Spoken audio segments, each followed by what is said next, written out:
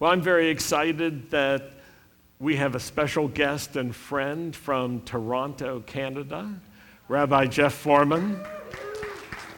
So glad that Jeff is here. Rabbi Jeff is just not only a wonderful friend. He and his wife, Janet, have been friends for Sandy and me for years and years, decades, really. And we've stood together in many different ways. And one of the things you can measure a person by is how they have a good word in season or out of season, when things are easy and when things are difficult. And Rabbi Jeff is one of those people who always is pressing into the Lord, always praying and always asking the Lord for clarity, for vision, for faith, for hope, for strength. And when I talk to him, he builds me up. And so I really appreciate him and his willingness to come here and to speak to us. He's a good man, and in these days, good men are rare. And it's wonderful and encouraging to have a good man like Rabbi Jeff as a friend and also as a colleague. He's a well-respected leader throughout the Messianic movement, serving in the IAMCS, the International Alliance of Messianic Congregations and Synagogues, serving in the Messianic Jewish Alliance of America, the MJAA. And he's also a man who loves to share the good news with our Jewish people, loves to share good news with Jewish people and introduce them to Yeshua and disciple them as well. So he's really a well-rounded guy, and he may be blushing right now, I don't know, but he and his wife, Janet, are just such an encouragement. When we were looking at a time for Rabbi Jeff to come, he needed someone to fill his pulpit at City of David, and so Rebbitzin Janet is doing that right now. So this is one of those days. It's a great day where Rabbi Jeff and Rebbitzin Janet are both bringing the Word of God and bringing a word to encourage the Messianic movement. He's here with us, and she's up there with City of David Messianic Synagogue. So what a team they are, and what good friends they are. So I want to invite Rabbi Jeff up. I want to just pray over him before he speaks to you. We've had some wonderful times of prayer already, but let's give him a warm welcome. Thank you. And Lord, thank you for Rabbi Jeff. Thank you for his faith and his faithfulness. Thank you for his friendship. Thank you for his integrity. Thank you for his hope and his vision too. And I pray you will use him in the name of Yeshua to encourage us and build us up on this special Shabbat. In Yeshua's name we pray. Amen. Amen. Thank you. Thanks so much. Wow, it's so wonderful to be here. Many blessings to you. Shalom. And I was blushing, Rabbi David. Such a privilege to be here at Beth Israel. I told Rabbi David recently that the last time we were here, my wife Janet and I were 2019. It was our favorite ministry trip. We had such a wonderful time here at the congregation, but such sweet fellowship with Rabbi David and Sandy, and the fragrance of that remains with us. It was just such a sweet time. So thank you so much for having me and welcoming me so warmly. My wife, as you heard, is speaking today, but she made sure to say to send her love and her blessings here. And also my son, Ari. Some of you were praying for him a while ago. He was going to, for a project with Health Canada, and they, to win an award Basically, it was a $1 million award. And you know what? He won it. And there's my retirement package right there. No, I'm kidding. So he did it, and they started a healthcare technologies company called Scatter.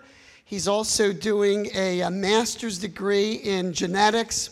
So thank you for praying for my son, Ari. We really appreciate it. And, you know, it's great to be here. I feel energized by the worship, by the warmth, by what the Lord is doing here. And today, I'd like to talk to you about a principle that becomes increasingly more important as we move into the last days. Now, I don't think I need to be too persuasive or convincing to let us know that we're in the last days. Amen? All we need to do is look around. We are in the beginning of the last days. Well, I don't know what point. I mean, maybe not just the beginning. But we're living in the last days. And as we move deeper into these last days, things are going to get tumultuous, topsy-turvy, quite possibly even dangerous, as we've seen with COVID, and filled with the unexpected. Suddenly we're going along and boom, something unexpected. That can happen in the last days. It can happen at any time. And when stuff happens, if we're not careful, especially as we move deeper into these last days, we can wind up succumbing and sink into darkness, sink into discouragement, and even despair. And wind up in this retreating and survival mentality rather than manifesting a victorious spirit that brings expansion and increase to the kingdom of God. And so that's what we're faced with in the last days. Are we going to sink into discouragement and despair and retreat, or are we going to manifest a conquering and victorious spirit in these last days? And so with that in mind, I want us to look at what I consider to be a very unusual passage, I think you'll agree, in the Word of God, which took place in the days of Elisha Hanavi. It's in the book of 2 Kings, chapter 6. Many of you are familiar with this. And this message I'm going to share with you is really a simple message. It's not, you don't need a PhD, but it is a discipleship message. It's a bread and butter message. It's meat and potatoes. It's nothing fancy, okay? But this is, like great football teams, how are they made? Day by day with the basics. So we're going to go back to the basics today. Amen. I love the basics. I love the basics. I don't ever want to get too far beyond the basics. 2 Kings chapter 6, verse 1. And the sons of the prophets said to Elisha, "See now, the place where we dwell with you is too small for us. Please let us go to the Jordan, and let every man take a beam from there, and let us make there a place where we may dwell." So he answered, "Go." Then one said, "Please consent to go with your servants." And he answered, "I will go." So he went with them, and when they came to the Jordan, they cut down trees. But as one was cutting down a tree, the iron axe head fell into the water. And he cried out and said, "Alas, master, for it was borrowed." He was horrified. So the man of God said, "Where did it fall?" And he showed him the place. So he cut off a stick or a tree and threw it in there, and he made the iron float. Therefore he said, pick it up for yourself. So he reached out his hand and took it. That's the portion I want to talk about today. Pretty unusual. They said the place where they were dwelling was too small, and they wanted to expand and build. And so they approached Elisha and said, this is what we want to do. And the anointed man said, go. Elisha was the anointed one in his day. He wasn't the Messiah, the anointed, but he carried the anointing of a prophet. So when he said go, that was the word of the Lord. But they said, wait a minute, we want you to go with us. We want the anointed one to go with us. And so he went. And then, as we read, one of the guys was chopping a tree, and the axe head flew off the handle and sunk into the Jordan. And he was horrified because he didn't have money to repay, and he could have been taken as a slave and so forth in those days. And he cried out to Elisha. And what did Elisha do? I want to read verse 6 again. So the man of God said, where did it fall? And he showed him the place. So he cut off a stick, or an eitz in Hebrew, eitz chaim, tree of life, eitz. He cut off a tree, or part of a tree, and threw it in there, and he made the iron float. Miracle of miracles, he made the iron float. I have a message for you today from this passage. There's a message in this passage for each one of us that is relevant for the topsy-turvy last days. Amen. The crucial principle from this amazing story that we need in our lives, that we need, you need, I need, we need this in our congregation, you need this in your congregation, we need this in our movement. And that principle is what I call spiritual buoyancy. Spiritual buoyancy. And I've entitled this message, The Miracle of Spiritual Buoyancy. So I have a question. How can a heavy iron axe head float in the Jordan River? Answer, it can't. Except by the miracle of spiritual buoyancy. Another question. How can a nation scattered for 2,000 years go through a Holocaust, go on to win 5 wars, and rise up and become a first-rate nation among the nations? Answer, miraculous buoyancy based on a covenant promise. Amen? God said in Deuteronomy chapter 33, verse 27, underneath are the everlasting arms. Is that a bird? Oh, there's a bird in here. Okay. Even the sparrow has found a home. Underneath are the everlasting arms. I want to say that again. Underneath are the everlasting arms. Invisible but real, miraculous buoyancy. Israel will always prevail because God is holding her up. Those arms will not fail. Amen? Israel is not going down. We're not going down. Underneath are the everlasting arms. And so what about you and I? I want us to look at the secret of this spiritual buoyancy. Again, what did Elisha do? The axe fell. He said, where did it fall? He wanted to know the place where it was. He cut down a tree, or at least a part of a tree, and then threw the tree right into that spot where the axe went down.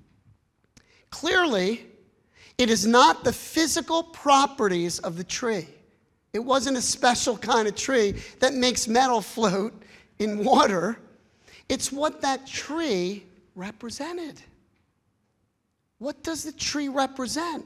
That tree represents the tree of sacrifice, where Yeshua the Messiah was put to death for you and for me. And then he was buried. Like that axe head sinking to the bottom of the Jordan, Yeshua descended to the lowest parts of the earth, to the very depths of the earth. And then the miracle of resurrection buoyancy. Yeshua rose from the dead.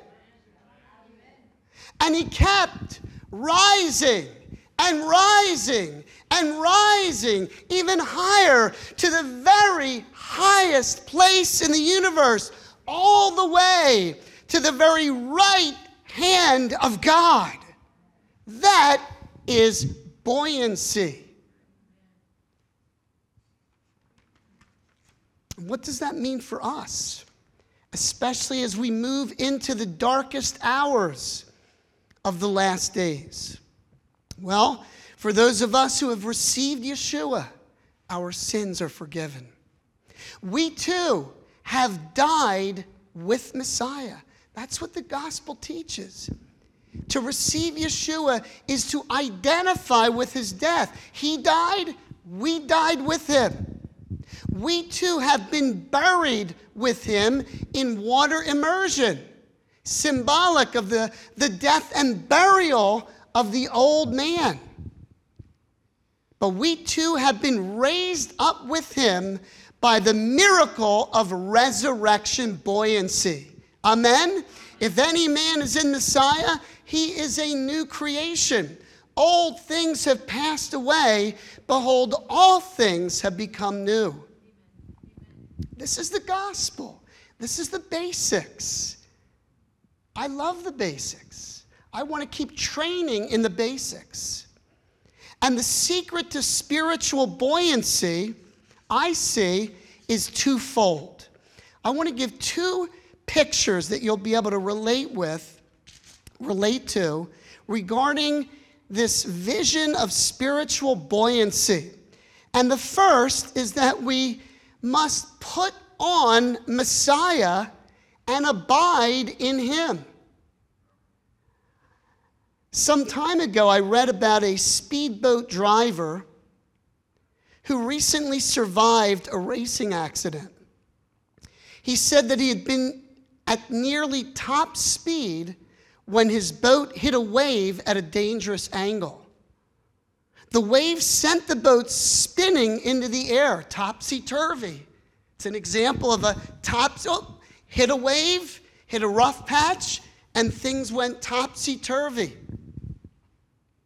He was thrown from his seat and propelled deeply into the water.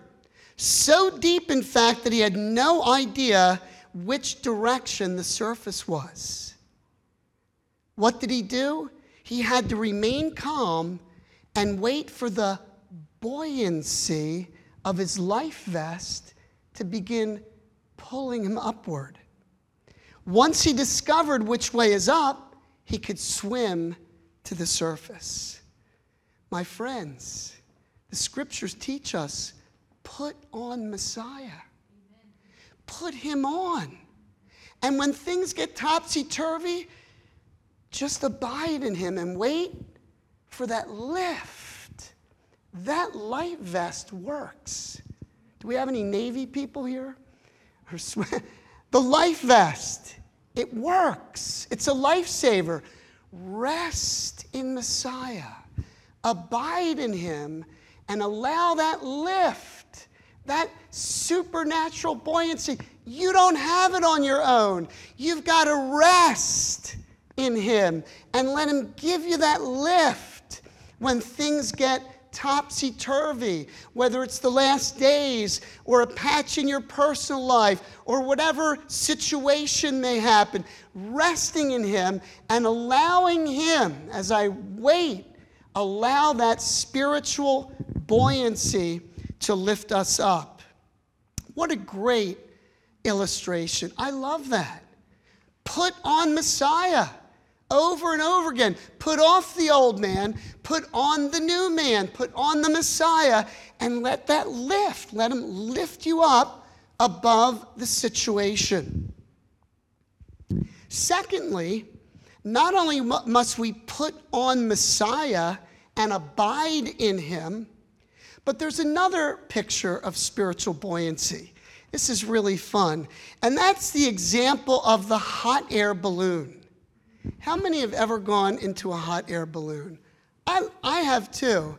I had a friend who, he owned a hot air balloon business actually. And I went up in this hot air balloon and you're there and, you know, it's so quiet up there. But then when he pulls that gas switch, all you hear is the flame heating the air that lifts that balloon. The hot air balloon. So I'm counseling you to be full of hot air. Just be full of hot air. The right hot air. Hot air rises. I want to read you from Romans chapter 8, verse 11. Romans 8, verse 11. But if the spirit of him who raised Yeshua from the dead dwells in you, does the Spirit of God dwell in you? You gotta have your yes and amen in that. I mean, you don't need to say it out loud, but inwardly you need to say, yeah, the Spirit of God dwells in me. I'm not asking you, do you feel him? You may or may not feel him there. Is he there? He's there by faith. If you are a believer, basically scripture says if you don't have the spirit of Messiah, you don't belong to him, okay? So if you're saved, you have the spirit of Messiah. But if the spirit of him who raised Yeshua from the dead dwells in you, he who raised Messiah from the dead will give you lift. He's going to give you that gift of spiritual buoyancy. He's going to lift you up. He will also give life to your mortal bodies through his Spirit who dwells in you. I love this example. Number one, we need to abide, just simply abiding in that life vest. Put him on and abide in him. And especially when things get topsy-turvy, you just wait on the Lord, like that Selah song we sang. You wait on him and suddenly there's a lift. Suddenly your thoughts get lifted up. Your heart gets lifted. Your soul gets lifted up. But in order to have spiritual buoyancy in the last days, not only do we need to abide in Yeshua, but we need to keep our hot air balloons filled with spiritual heat. In other words, you've got to do something. There's abiding on the one hand, resting in him, abiding. But then on the other, you got to get that heat going, okay? But how do we keep our balloons filled? How can this miracle of spiritual buoyancy work for us on a practical day-by-day basis, no matter what is happening all around us? And I want to turn to what I consider probably my favorite passage in all the Bible, or my favorite practical, what I call practical theology, okay? If you have a PhD, praise God. But I'll tell you what you also need is a PhD in practical theology. Because if you don't practice it on a day-by-day basis, that balloon's going down. Unless you get that hot air going, The balloon is going down, but then you need the life vest, which will rescue you. All right, so you got to come in both ways. Practical theology in spiritual buoyancy. And as we practice this, I believe the miracle of spiritual buoyancy takes place. Turn with me to 1 Thessalonians chapter 5, verses 16 to 18. Again, I don't know if there's any more practical theology in the Bible, more practical than this. 1 Thessalonians chapter 5, verses 16 to 18. What do we need to fill that hot air balloon with? Here it is. Rejoice always. Pray without ceasing. In everything, give thanks. For this is the will of God in Messiah Yeshua for you. I want to take a few minutes and get into this. Oh, I already know this. I've known this from the beginning. Yeah, I know. I've known it too. But I can tell you, if I'm not practicing it, I don't get the lift that I need. It doesn't lift that balloon, so to speak. Verse 16, rejoice always. What does that mean? I've thought deeply about these verses. I'm not an expert in it, but I've given some real thought to it. What does it mean to rejoice always? It means to rehearse joy. You know, I came in earlier. These guys are really good musicians. But you know what they were doing? They were rehearsing. They were rehearsing. Great singers, too. Rehearsing.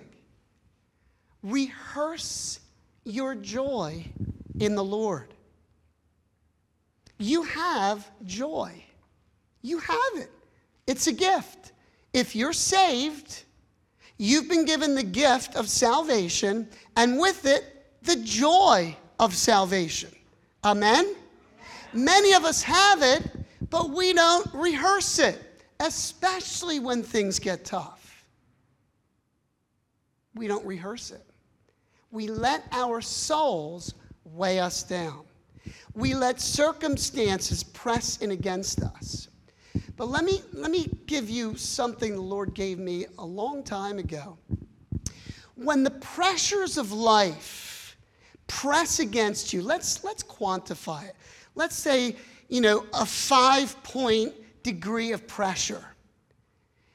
If I only give about a 3% effort, it's going to overwhelm me. It's going to keep pushing me back. If it's coming at me at 5 degrees, I've got to manifest rejoicing more than 5 degrees to overcome it. Does that make sense? When pressures press against you, and sometimes they're fierce, those are the times when you need to dig down deep and say, I'm going to rejoice to the point where I overcome it and push it back and get back on top of things. Amen. Rejoice always. Rehearse your joy. Spiritual joy is spiritual strength. The joy of the Lord is your strength. We know that. What's the source of joy in difficulty? The source of strength in difficulty, it's joy. No matter what is happening on earth, your name is written in heaven. Amen? Amen.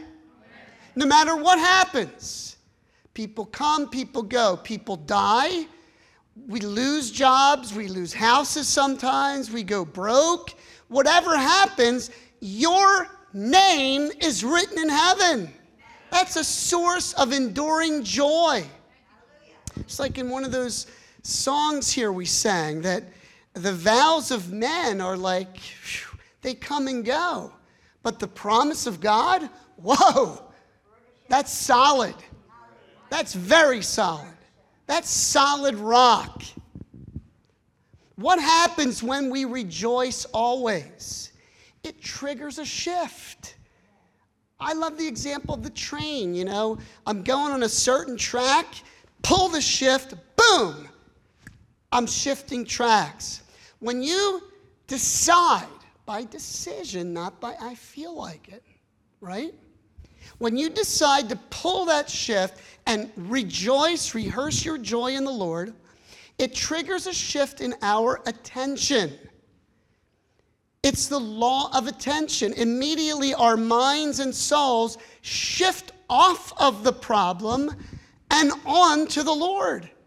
It's the very way, it's the practical way of shifting out of circumstance focus to Yeshua focus. I'm going to shift by rejoicing in the Lord. It's the law of attention.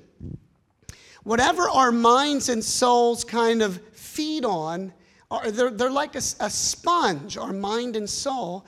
If we keep looking at something, we're going to absorb it. Keep looking at the problems, you're going to absorb the problem and the tourists and the issues and whatever that goes along with it. But when we rejoice in the Lord, it forces our attention onto the Lord.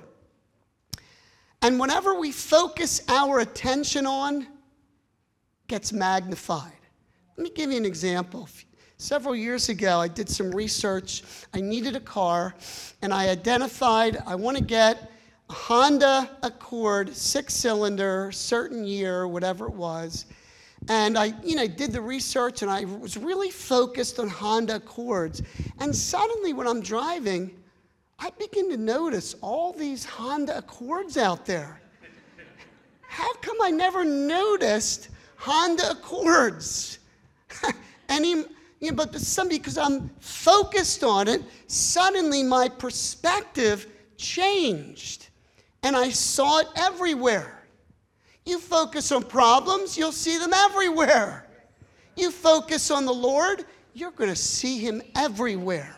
Amen. This is very powerful, practical theology.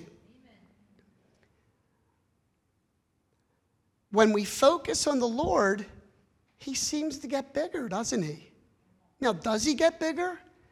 No, but our perspective, our ability to see him grows. Our perception increases. And you know what? We were created this way. That's why you shall worship no one but besides God. Whom you worship, you magnify, and you begin to expand your own perception. We're created this way. This is how we're made. This is a little bit of anthropology here. We're made to worship and rejoice in God alone, that we magnify him so that we can see him everywhere. I'll tell you what else happens when we rejoice always. It awakens the spirit of hope.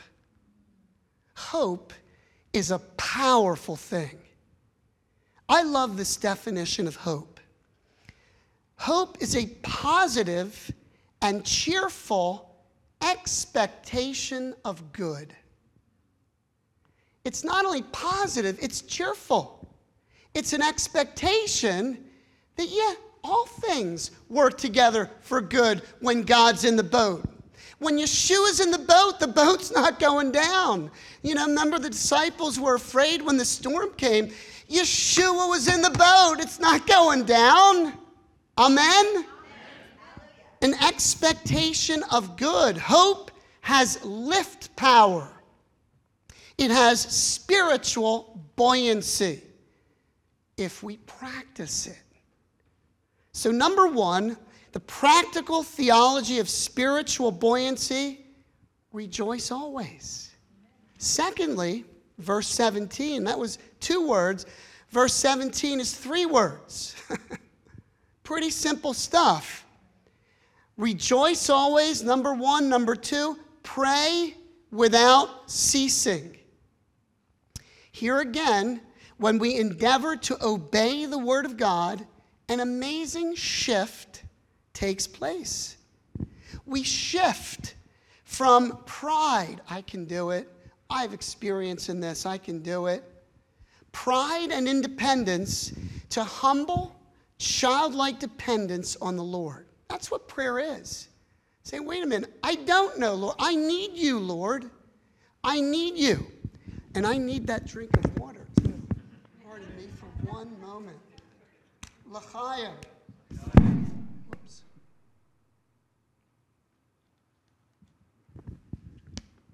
So we're looking to shift off of circumstances, shifting onto God, shift off of ourselves, the I can do it, in myself mentality, and shifting into childlike dependence in prayer with God.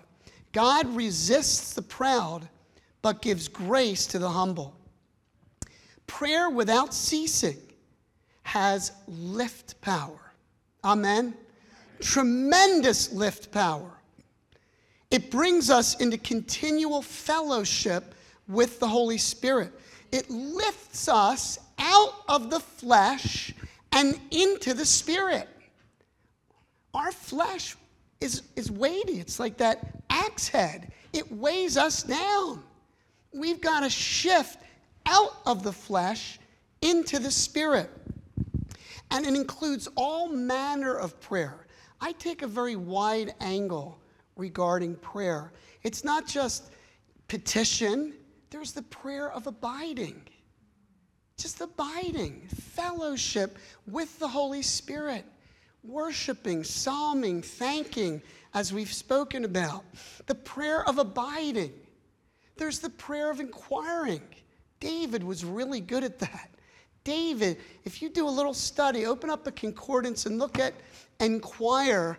And David, King David, was really good. No matter what was happening, he had an ability to inquire of the Lord. One time the Lord said, wait until you hear the sound of the mulberry bush. Remember that? He was able to get direction through the prayer of inquiring. It lifts us out of our own thinking. The prayer of petition, which we're all familiar with. But then there's praying in the Holy Spirit. Praying in the supernatural gift of tongues. Many times in ministry, I've got to tell you, I've been, full-time 27 years in Toronto. Then I was an associate rabbi in Philadelphia for close to 10 years. And I can tell you in ministry, I got numb. Things happened, difficulties happened, and my mind got numb, a little bit of fog set in. My emotions were topsy-turvy, all that stuff. And gosh, that is when we need the supernatural gift of tongues more than ever. Amen. Shifting out of natural prayers into a supernatural realm of prayer. He who speaks in an unknown tongue does not speak to men, but to God. For no one understands him, but in the Spirit he speaks mysteries. He's speaking out things that most people don't know. So it's a way of pulling, I believe that the center of our spirit is right here in the kishkas. Can we say that together? Kishkas. So we really have three centers. One, our physical center. Two, the center of our soul, which is our mind. But our spiritual center is right here. And so when I encourage speaking in tongues, I'm not encouraging, it may start from here where you kind of have baby tongues and you are priming the pump, but it's got to go down deep and then begin to come out of your kishkas. That's where the power of tongues takes place. When you're pulling out of your spirit, out of where the Holy Spirit is, out of your mouth. And that transcends all circumstances on earth and right into the throne of God, praying without ceasing. It breaks the spirit of pride and independence and shifts us into a spirit of humility and childlike dependence on the Holy Spirit. So number 2 in the practical theology of spiritual buoyancy, pray without ceasing. Thirdly, and this is 4 words. We start with 2, 3. The third is verse 18. In everything, give thanks. Now, my understanding of this is that I don't thank God for everything, because not everything that happens is of God. Amen? The devil prowls about as a roaring lion. I'm not going to thank God for the work of the devil, but in the midst of it, I will give thanks to the Lord. I think that's a key difference. Very important. In all things, give thanks. And here again, an amazing shift takes place. See, again, if you don't shift, if you don't pull that hot air, the gas, you don't shift, then it doesn't activate. An amazing thing takes place when we are thankful. It is impossible to be negative and thankful at the same time. Amen? So if you're in a negative frame of mind, you got to do something about it. Pull the trigger. Begin to thank the Lord. Obey the word of God and let that lift be lifted up. When we give thanks, a shift takes place from negative to positive. This is practical theology. Oh, but I know all this stuff. Yeah, I know. It's in the doing, though. Amen. The Bible commands us, instead of complaining, criticizing, judging, give thanks. Look what happened to our people coming out of Egypt when they began to complain. God was not pleased with that. The kvetching. Give thanks, not for all things, but in all. You can give thanks for blessings. Amen. But in everything, give thanks. Cultivate the spirit of thanksgiving. It forces our focus off of the negative and the critical. And I remember my spiritual father, Martin Chernoff, he used to say, we're all natural-born critics. That's what he used to say. We're all natural-born critics. We've got to shift out of that. Here's the way to do it. Be thankful in all things. It forces our focus on that which is noble and pure and lovely and of good report and that which is praiseworthy, as it says in Philippians. This is practical theology at its best and will keep buoyancy in our walk with the Lord. See, the truth is, you're going to find what you're looking for. You look for the negative, gosh, you're going to find it. I tell that to people, at our congregation. You know what? If you want to look for something wrong, you can find it. There is no perfect congregation, nor is there a perfect leader. Amen? I'm not perfect. No one's perfect. And that, by the way, that's not in the qualifications of leadership in Timothy and Titus. There is a high moral calling, but perfection is not in there. Otherwise, no one could be a leader. Who can be a leader of perfection other than Messiah? But you're going to find what you're looking for. And this is illustrated in the difference between the hummingbird and the vulture. Okay? Both the hummingbird and the vulture fly over deserts. All the vultures see is rotting meat because that's what they look for. They thrive on that diet of rotting meat. But hummingbirds, ignore the smelly flesh of dead animals. Instead, they look for the colorful blossoms of desert plants. The vultures live on what was. They live on the past. They fill themselves with what is dead and gone. But the hummingbird lives on what is. They seek new life. They fill themselves with freshness and life. Each bird finds what it's looking for. Isn't that powerful? I'll tell you, honestly, I don't want to be a vulture. I don't want to feed on flesh. I don't have to look too far to see rotting flesh. I could see it right here. I still have plenty of flesh. I'm not perfected. I want to turn away from the flesh and look for life. You're going to find what you're looking for. Look for the Lord. Look for life. Look for that which is good and lovely and of good report. Now, I want to kind of close this message here with a question. Is all of this just a suggestion? You think this is just, okay, I hear what you're saying. No, let's turn back to 1 Thessalonians chapter 5 in verse 18. I'm going to read 16 to 18 again. Rejoice always, pray without ceasing, in everything give thanks, for this is God's suggestion for you in Messiah Yeshua. Is that what your Bible says? Many people come to me and say, Rabbi Jeff, I just need to know God's will.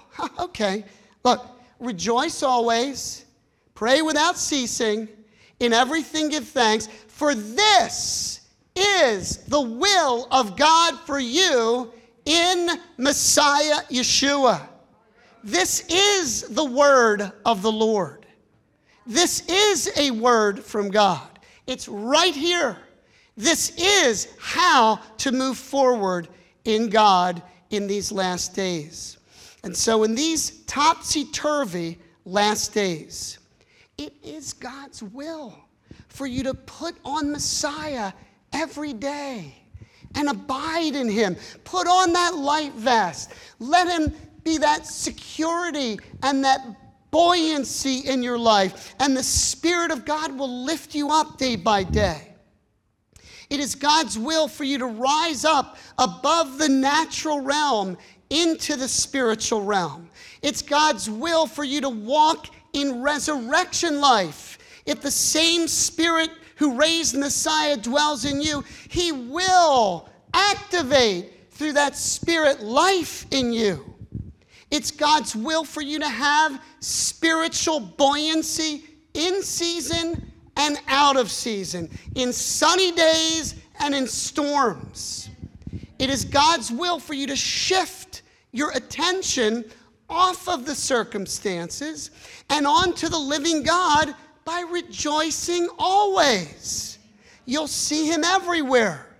It's God's will for you to shift from being independent to childlike dependence by praying without ceasing. And it is God's will for you to live not in the negative, but to shift from the negative into the positive by being thankful and looking for that which is good. My friends, can an axe head float in water? Only when a tree is placed there too. It's the tree of sacrifice that gives rise to the miracle of spiritual buoyancy. And I want to pray for you. Would you mind standing up? I just want to release this anointing here. And maybe if Eric, you wouldn't mind just... Lord, we just come before you. We thank you for cleansing us. Lord, we're all standing on the same ground. A position does not give any inside track. I have no inside track as a rabbi. I've got to practice this myself. We must practice this. And Lord, I am praising you and thanking you that this congregation is born of God's Spirit. I just want to say, I spoke at this congregation in the year 2005. And it was born of God's Spirit then. And it is born of God's Spirit. And whatever is born of God's Spirit overcomes the world. And I thank you for that overcoming spirit of victorious faith, not in our own flesh, but because we have Messiah. Messiah is in the boat. There's spiritual buoyancy in our personal lives, spiritual buoyancy in our movement, spiritual buoyancy in our kehilot, our congregations. We thank you for the miracle of spiritual buoyancy. Help us to practice these things. Whether we get educated in the Word, that's great, but we want to be disciples. We want to follow the will of God. In Yeshua's name, and I loose it, and I bind the spirit of fear and turmoil and the churnings that take place in these days, Lord. And we take authority over any emotional discouragement or despair. We take authority over it. We loose the love, the light, and the life of Messiah to come through, Lord.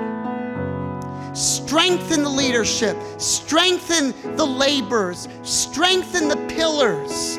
Every congregation is built on pillars. And I pray for those pillars, that you would strengthen the pillars and add many other pillars here in the name of Yeshua. Thank you for the supernatural work of the Holy Spirit. Miracles, signs and wonders, healings, deliverances. We call in the Jewish community to this synagogue. We pray for salvation and blessing and anointing. Lord, loose that spirit of hope, that spirit of positive and cheerful expectation of good. Thank you, Lord. You're the head. You're in the boat, in our homes, in our kehilot. And I thank you, Lord. Thank you for your joy. Thank you for your grace in the name of Yeshua. Amen. Amen. Let's give God praise. Thank you, Lord.